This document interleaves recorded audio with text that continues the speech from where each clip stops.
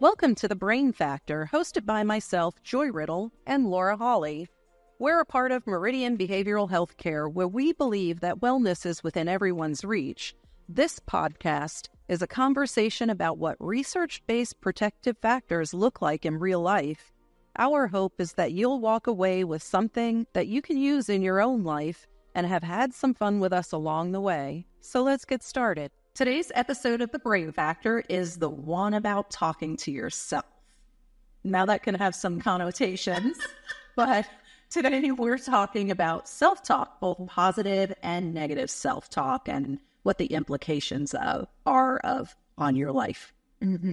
So, Joy, what does your self-talk look like? My self-talk, my self-talk right now is telling me, you don't know what you're saying. You don't know what you're doing. Why are you hosting this podcast? Why are you here? Why is anybody letting you do this? That's my self-talk for today. And it's so funny because, I joke, I go, it's ways we laugh, right? Because it's so common. And I can't believe it's taken us this long to talk about self-talk, honestly, because I think it's a huge, huge piece of this greater conversation that we're having about how our brains work and how they protect us and how they put us at risk, right? It's having negative self-talk and sort of defaulting to that is so common. It's such a common thing. My daughter, my daughter, she is 14 and dramatic, I would say. She tends to be dramatic. So she has recently, she's like no other 14-year-old. Can't imagine. But she's also in the performing arts. So that adds another layer. She's an actor and a singer. And she has recently discovered positive affirmations and manifesting, like as she says, speaking it into existence. Yes. So she is literally running around the house, word vomiting, all over the place, up in mirrors, like telling herself she's amazing. And I am laughing the whole time because I can't help but think of Stuart Smalley from Saturday Night Live years ago. And I don't know how you remember him. I don't know if anybody else remembers him, but he would get right up. I don't even remember the actor, but he would get right up in the mirror and say, I'm good enough, I'm smart enough, and doggone it, people like me. And every time I see my daughter doing this, it's like I want to encourage this behavior, but I am dying laughing inside, remembering this from Saturday Night Live. But the reason that was so funny on Saturday Night Live is because it was so relatable. And we've seen that. It's such a thing, right? What's the one movie, The Help, right? With the little girl, like, you was smart, you was kind, you was important, right? Those affirmations and the way that we talk to ourselves and the way that we teach children to talk to themselves is so, so powerful, because it's just as powerful when it's negative, right? But it's super common. And destructive when it's negative for too long, too much. Absolutely. So it's worth really looking at and exploring, like, what does our inner voice sound like? Mm-hmm. And the fact that, we were just saying that we were laughing, we're going to get to that because that's a really good skill to utilize when we're talking about self-talk. I think that it's important to know, like, why positive self-talk is important and valuable and beneficial. And there's a couple of reasons why. Like, it gives us, the studies have shown much greater life satisfaction. It actually improves our immune function. That's interesting. That I didn't know. Right. But but again, that's more conversation about how the body and the mind are connected, right? How physical health and mental health are just they travel together, and they really impact each other. Along those lines, cardiovascular health, that one makes more sense to me because of stressor and heart rate and sleep and all of that. Just overall physical well-being, and also reduces pain, and can reduce our stress and anxiety, which is really the piece that I want to focus on. Yeah, is when we have that positive self-talk, like, it impacts our, like, decision-making and our coping, which we just talked about last time, right? Yeah. It impacts all of that stuff. So I think it's important to sort of know the why we should not be beating ourselves up. Yeah, and anything that helps with stress is great. And we know that stress is not a mental health disorder, but stress that's left unchecked for a long period of time becomes chronic and then can become mental health disorders, or it'll turn into them. Yep. So I think that's I'm so glad you said that. It's a really important part of the self-talk conversation, because self-talk is one of those things, and we've touched on a couple of topics that fall under this category, where it can be a very normal struggle, normal part of being a human being, and it can also become abnormal, right? Or can become into that disordered realm. Mm-hmm. So when we talk today, and we'll revisit it again, it's important to sort of know, and I've used this analogy before, where there's things that are normal, right? Like a sore throat. I love this analogy. Yeah, it's just, and so if we have a sore throat, right, that's an normal experience. We expect to have them in our lives, and we don't run straight to the doctor. At least before COVID, we never ran straight to the doctor when we had a sore throat. We would try some things at home and take cough drops. So the expectation was we were going to take care of ourselves and we feel better, and the sore throat passes, right? And the same is true for a lot of mental health stuff, right? Mental health and wellness. We can experience depression and anxiety. We can experience stressors. There's things we can do at home. That's our cough drops, right? I'm using air quotes for our listeners. So self-care, being kind for yourself, taking time for yourself, eating right, or any of these strategies for self-talk that we're going to talk about today. Any of these strategies for self-talk falls under that. These are the cough drops, right? And then if they're not working, if your self-talk remains negative, if your coping is still low, then there are professionals, just like we would go to the doctor if the sore throat didn't go away, right? So that's important. I think an important lens to look at this entire thing through when we talk today. But it also is a very normal experience to have. Self-talk comes from our personality, number one, right? It also comes from our fears and our insecurities, right? It can be very revealing. The way that we're talking to ourselves can be very revealing about the things that we think and believe about the world and about ourselves, right? And it's not always pretty. Yeah. That's true. It's interesting. One episode that you weren't here for, I had Dr. Maggie Labardo with us. That was a great episode. You watched it. It was great. And she said something that I'd never, ever really considered before. She said, you're comparing your insides to other people's outside. Yes. So I was going to see their outside, and I was I got goosebumps right now. I'd never heard it that way before, and I was just, oh my goodness, that is so true. So all the things I, fear and distrust and hate or dislike.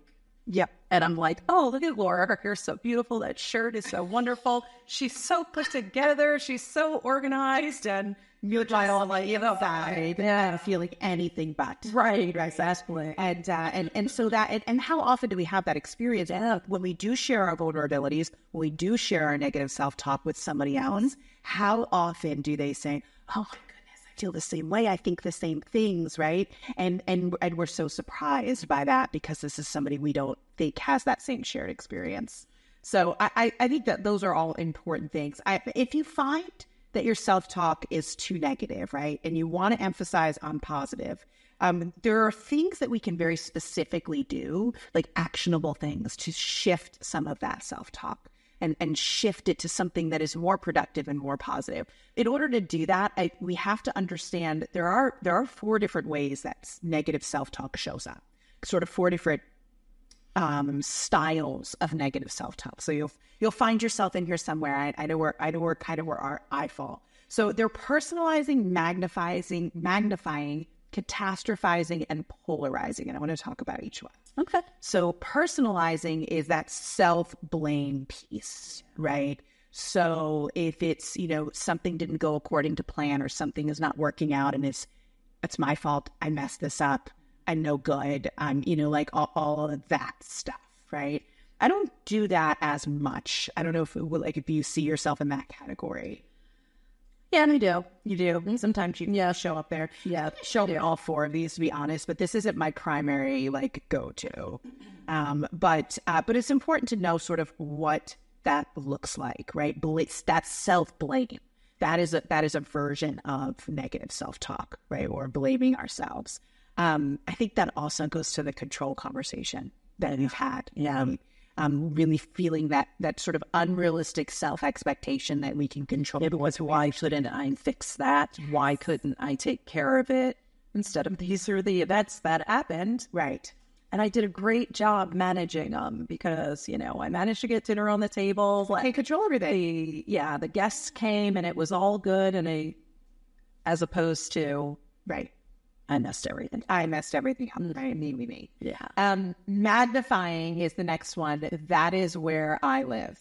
That is where I live and breathe in my negative self-talk, right? Is that like when I'm putting a magnifying glass on this little thing and making it giant? Yeah. Yes. Where it's like, okay, let's say you messed up and you missed a deadline at work or something, right? Like that's like doesn't mean your career's over. Right. Or you're horrible at your job, or you're like I mean, it's just like, why am I even like my imposter syndrome goes like way up, you know? If I have like, you know, made an error parenting and I have to apologize to my child, right? So it's a good day, right? Yeah. But like, I would just like, oh, that means that I have messed her up for life and I'm a horrible parent. Right. So I magnify, like when I really get stuck in negative self-talk, I magnify. Yeah, sure. But another one is catastrophizing, which I think sort of travels. It's like a traveling companion with magnifying. Right. Yeah. I'm horrible at my job and I'm going to lose my job. Right. I'm terrible as a parent and I'm going to mess her up for life. Right. So that's where the catastrophizing, where it's the smaller things are now the sky is falling. Mm-hmm. So I guess it's fair to say I live there a little bit as well. Probably all do, or just a little. I'm guessing we, for the most part, move in and out of these different categories. So we just have our favorite one. I'm a magnifier. Yes. And also, it's important to note too that there's the negativity bias that we have as human beings is very much at play in these four versions of negative self-talk. And what that is our brains are wired, no matter who you are, our brains are wired as human beings where we do place more of an emphasis on negative things than we do positive things. And again, you know, I'm a big fan of like, why are our brains wired that way? Because back when we were cavemen, that kept us alive, right? So, you know, we're kind of stuck with it and we have to purposefully account for that. And what that looks like is like if you've had a pretty good day and one negative thing happens and someone says, well, how was your day? Oh, it was terrible. And we're going to talk about that negative thing for 15 minutes. We can say why it was negative. We can say all the reasons why we contributed. We can really unpack that. But if we had something good happen and someone says, why was that good? I don't know. It just was. I was happy, right? We don't have as much to say. We don't have a deeper thought process about some of the positive things in life. And that shows up here in negative self-talk because of the negativity bias, right? So that allows us to magnify, it allows us to catastrophize, it allows us to blame ourselves. And so I think that's important to note. The last type of negative self-talk is I know this. Yeah, polarizing, right? That's where everything is either good or bad. There's no shades between. Right. There's no room for maybes or grays, you know. And one of the like really important things I want to point out about that is it's aside from this conversation, but related.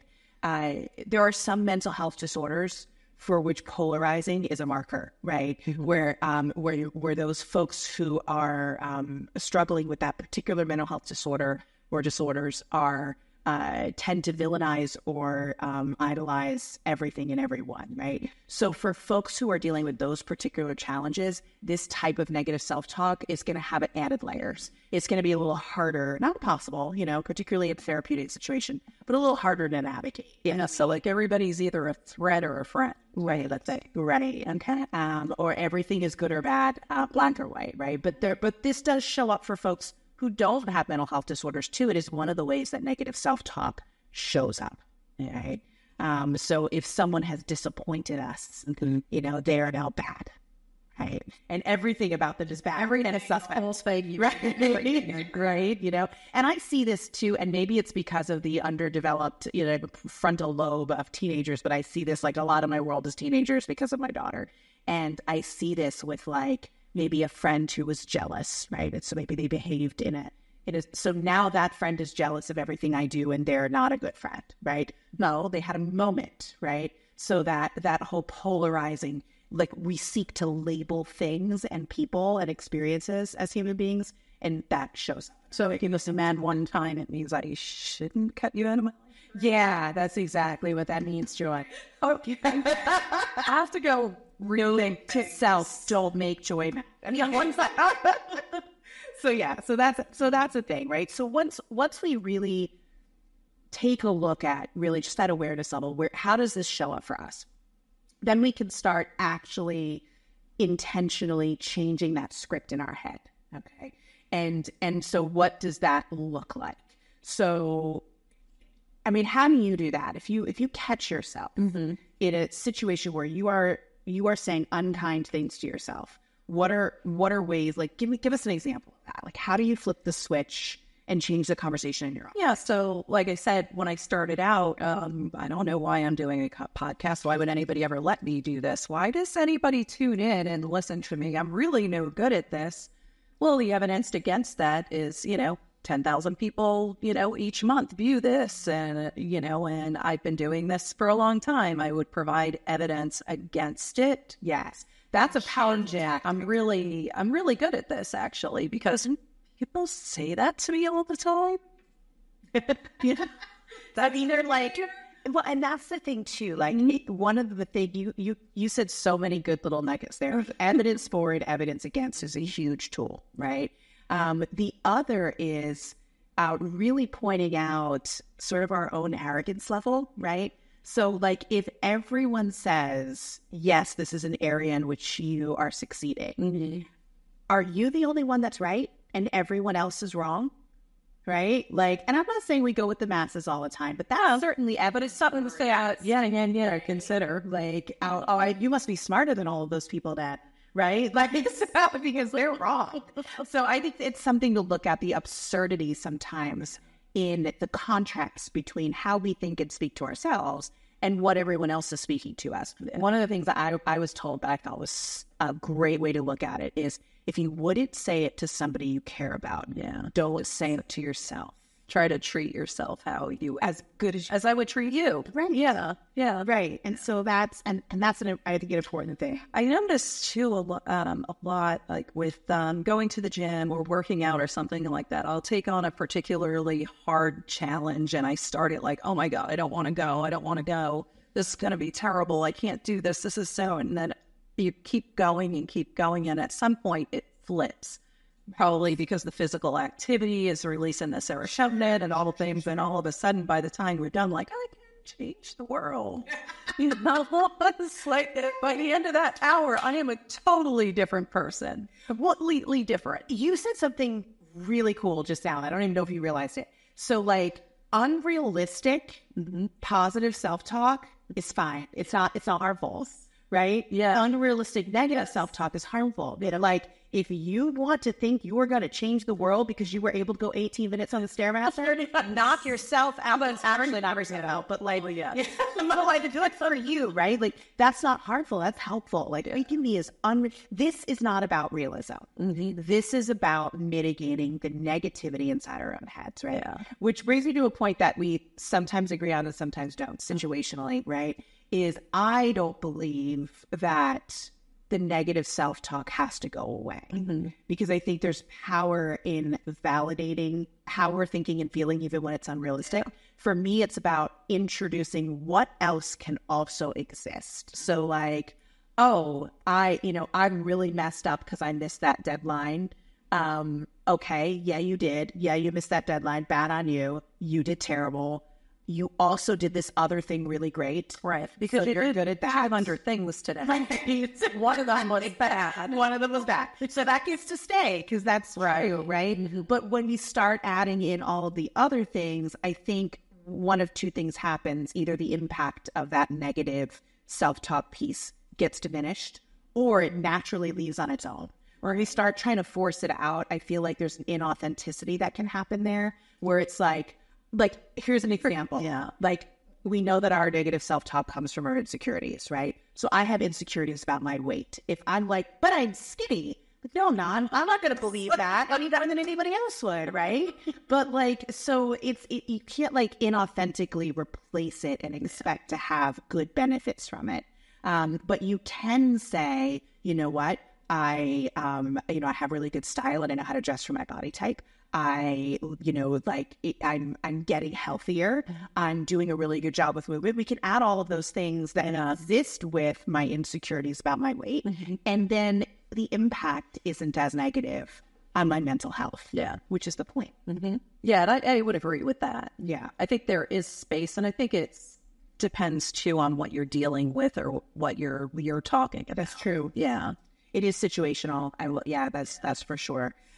So how we touched on it a little bit, but I want to very intentionally talk about some specific strategies, right? Because one of them I think is really cool. So one of the things that we can do if we're like, okay, I have a problem with negative self-talk, I'm going to work on this because it is a teachable, learnable skill. How do we work on it, right? One of the things we can do is really start to identify the places in which this shows up for us, which I think is very cool because there's power in being able to plan for like, oh yeah, I'm going to beat myself up over that, right? So literally, yeah, I know what I'm going to beat myself up over. Yeah. So if it's like presenting, right, public speaking, okay, you know you're going to have moments of negative self. You're not going to be happy with your performance, right? If it's social interactions, if you're somebody who struggles with a little bit of social anxiety, so you're going to think you sounded stupid or you didn't present yourself well, or if it's something about your physical appearance that you think you're going to beat yourself up over because you didn't look nice, whatever it is, right? We know those things. Yeah. So like pre-planning for those. Yes. Like, listen. This goes back to some hacks that we did several shows ago on how to prepare for these things. Exactly. And we can apply that hack to negative self-talk. That's a great application piece of that, right? To say, like, to take the time to identify what those trigger points are, identify the situations where that shows up. I think it was called Emotional Hacks. So if you want to check that episode out. The one about the hacks, it's like really, really good. And there's a lot of tools there now that I'm remembering. Yeah, there is. So that we can apply here. Yes. So pre-planning is one of them, right? And that's pre-planning for negative self-talk is not something I think people realize you can do, right? But you can. The other is to really check in with your feelings. Like, I'm thinking a certain way. How am I feeling about this? And checking for accuracy, checking for thoroughness, like all of that. Really just taking the time and taking the space instead of just letting the negative self-talk take you on a ride, right? Take you on that emotional ride. Oh, that's humor. Yeah. Is the other one. So I use humor a lot with my daughter because she will say some things out loud to herself that just like are appalling, And so I have found instead of jumping in with the traditional, like, oh no, honey, that's not true, right? Sometimes I'll like exaggeratedly play into it, which shines this big light on how absurd it is, right? She'll say something and I'll be like, well, that clearly means you should not go to school anymore because you're dumb. Right. And then she just looks at me and I'm like, well, you said it. Right. So then we laugh and it helps to mitigate. That's a good strategy. Yeah. Like it at least shows us that even though we are feeling this way and any feelings we have are valid, it helps us understand that we might be magnifying or catastrophizing or polarizing or personalizing something. And so that's a red flag for catastrophizing. Okay, great. Right. And then the other two things are positive affirmations, which we already talked about. There's a lot of power in that spoken word, looking at ourselves in the mirror, telling us those good things, right? Well, isn't that work with your retraining your neural pathways as well, focusing on the positive, standing there and it feels silly. Yeah, it does, but it does not feel like an idiot. But that's negative self-talk, John. It's okay to have that because you feel like an idiot, but you know that it's really good for you to do. It is. So stand there, feel like an idiot, acknowledge that you may even be idiotic at that moment. It's okay. Sure. Always okay. Every part of you is okay. Yep. And I think the missing piece for a lot of people is when you're doing those positive affirmations, like, if you have the expectation that you're going to believe those words in that moment, you're doing it wrong, right? It's about knowing that there's benefit in telling yourself that. And the repetition and the consistency, like that will sink in ways that you are not immediately consciously aware of in the moment, right? So that's it. Go through the exercises. It matters, right? And so I think that's important. And then the last thing is surrounding yourself with positive people. Yeah. There's an energy matching that happens with human beings. And, you know, we become parts of what we consume. We become parts of what we surround ourselves with. And it goes back to what we talked about last month with boundaries, right? Which we're going to talk about again in the future. But really just, you know, the way we're allowing people to treat us, the things that we're surrounding ourselves with, people, are they negative? Are they positive? I know it's a big drain on me. I really do, although I'll joke and I'll say imposter syndrome and all these things, which I do have, I do experience. But at the end of the day, I'm very positive. And I think the best about everything until you force me to find the bad in it, because I just stay there. And then when I'm with people who are the reverse of that is very draining. To me, it pulls on my positive energy. It brings my mood down. It has a real impact on me. Mm-hmm. And knowing that there are certain people, and you don't have to villainize them, but you might need to avoid them. Maybe or just learn how to work with it. Yeah. Or have boundaries that some people were stuck with, right? But have boundaries around that, have that awareness, know that. So I think that's an excellent example. And then again, you know, if you find yourself in a situation where you are trying these tools, these cough drops, if you may, and the negative self-talk is not becoming minimized or having an impact at all, you're still feeling a lot of that internal negativity, it might be time to seek some professional help. And there are therapists that can help us identify the root cause of where that negative sound's coming from. Yeah, sometimes it can be very significant and locked far, far away in trauma that happened many years ago. Or sure. And if it's significant enough, I'm sure, you know. Yeah, there's a lot of reasons why it might be something that even our traditional things we can do at home don't work, right? So if you find yourself in that situation, reach out, get some help, figure it out. That's part of the puzzle of you. Thanks for listening to The Brain Factor. Joy and I are so thrilled to be having these needed conversations. We'd love to hear your feedback on this episode, so if you could drop a comment or leave a review with your thoughts or any requests that you may have, it would be appreciated. Don't forget to like, subscribe, and share with your friends. Living a healthier and happier life starts with one step, and we're excited to be on this journey with you. Until next time.